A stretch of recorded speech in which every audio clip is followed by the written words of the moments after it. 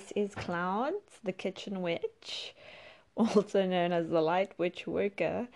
So, yeah, I've been thinking for the last few days, I wanted to do a self-love Sunday podcast because every month on the first Sunday of the month, I put out a blog post titled Self-Love Sunday, but there'll be a little bit of variation with regards to what's discussed around this topic. And I've actually put one out today on my blog, which you can find at www.kitchenwitch-crafts.co.za, because we are in South Africa. So, yeah, and I had all these notes prepared, because I haven't really done this that often. So I had all these notes prepared, and, what we were going to cover. I wanted to do an overview of the post, which is essentially just really tips for self-love. People don't really understand what self-love is, and they think that it's such an indulgent thing, or self-indulgent, or selfish. Why, how dare you put yourself first? But it's necessary. And that's why sometimes I like to call it self-care, so it doesn't get confused, with the negative connotation or association with it. And it's essentially just taking care of you, because in this day and age we are so disconnected. We're so caught up in life, outside life, everything that's happening, and our patterns, our programming. We're stuck in unhealthy relationships. We have low self-esteem, self-worth. We are codependent. We have traumas that we haven't healed. And sometimes the best way to cope, it's almost like, being caught up in a flood. The floodgates have opened, and I'm just, rolling with it. So essentially what we do with all these feelings and all these things that have happened to us over the years is we just suppress it. We push it down. Or if you're part of the spiritual community, sometimes we bypass it. It's called spiritual bypassing. And we actually bypass our shadows. We focus so much on the positive. I'm not saying it's a bad thing, but we focus entirely on the positive, and we don't look into the shadow, because all these affirmations and everything will just magically heal everything that we've suppressed. And I like to think of it as buried beneath some sort of concrete, or like cement, as we say in South Africa. So it's underneath there, and that's where it's stuck. So essentially what we want to do is that we actually want to try and access it.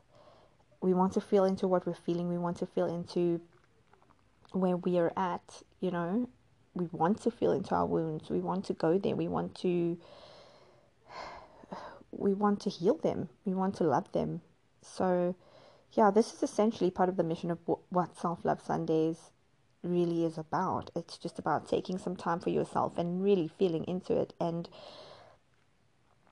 just connecting. Where am I holding the pain in my body? What is it trying to tell me? I need to cry. I need to release, so I'm going to release now. Even if it's 30 minutes at a time. If you could do it once a week, that would be perfect. But I know that life happens. Some of us have careers, some of us have families. We don't always have the time. But I'm putting these out there because I'm trying to encourage you to make the time for yourself, to put you first, and you can put everybody else first for, the whole week. But you need to take time for you. It's so important. And the insights that you will get out of this, the healing that will come out of this, is just, you can't even imagine. And I'm not saying that it's an easy thing. It's a process. I'm going to be honest with you. It's a process. Like today, I have had a really difficult weekend. I've blogged about it so many times. I've blogged about when I was 16, I was raped. And yesterday, of all days, I was triggered, and I was triggered hard. And it's been 19 years, but still, you know. And I was triggered, and all I could do was cry. And I felt all these stuck emotions, stuck. You could actually even feel it in these parts of your body. You can feel it in your... Yeah, I'm actually just going to keep this real. So I was just interrupted in this post, and I'm actually in this podcast, and I'm going to continue it. It's not going to be a perfected thing. It's not polished. It's real. Essentially, that's what I'm like, and I like to keep it real. So we're just going to carry on now. I actually even lost my train of thought, but just bear with me. So yeah, so it's been a rough weekend. It's been hard, and like I said, 19 years later, and still there are triggers. And it might be rape for me. I've had other things.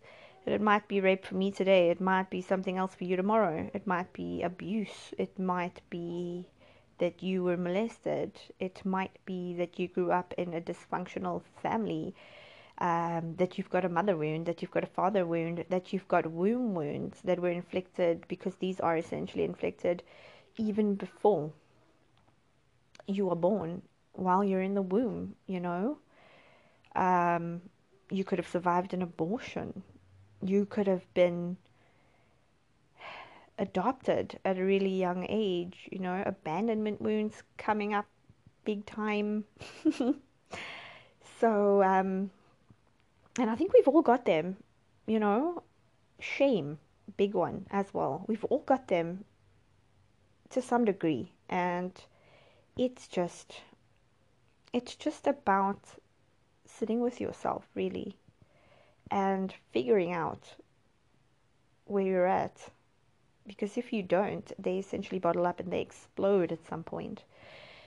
So what I'm essentially trying to teach by example is how to do this. I'm trying to give people tools, because I've recently come to discover that part of my mission and my purpose here, not only to make magic, so yeah, I do that witchy thing, but as a human, from human to human, to try and encourage you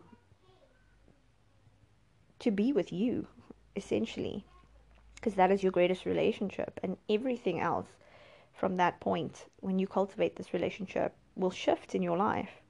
So that's what I'm going to keep doing, and I'm going to keep teaching, among other things.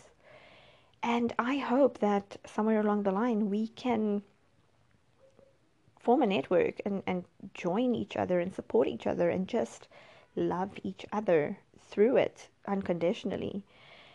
No, it's not a perfect world, but so much of my pain will resonate with you, so much of your pain will resonate with me and someone else and someone else and someone else, because essentially we feel alone, but we are all in it together. So I think this is about as much as I can say at this time. I am going to sign off now. I am wishing you all a wonderful week with lots of love, blessings, and magic.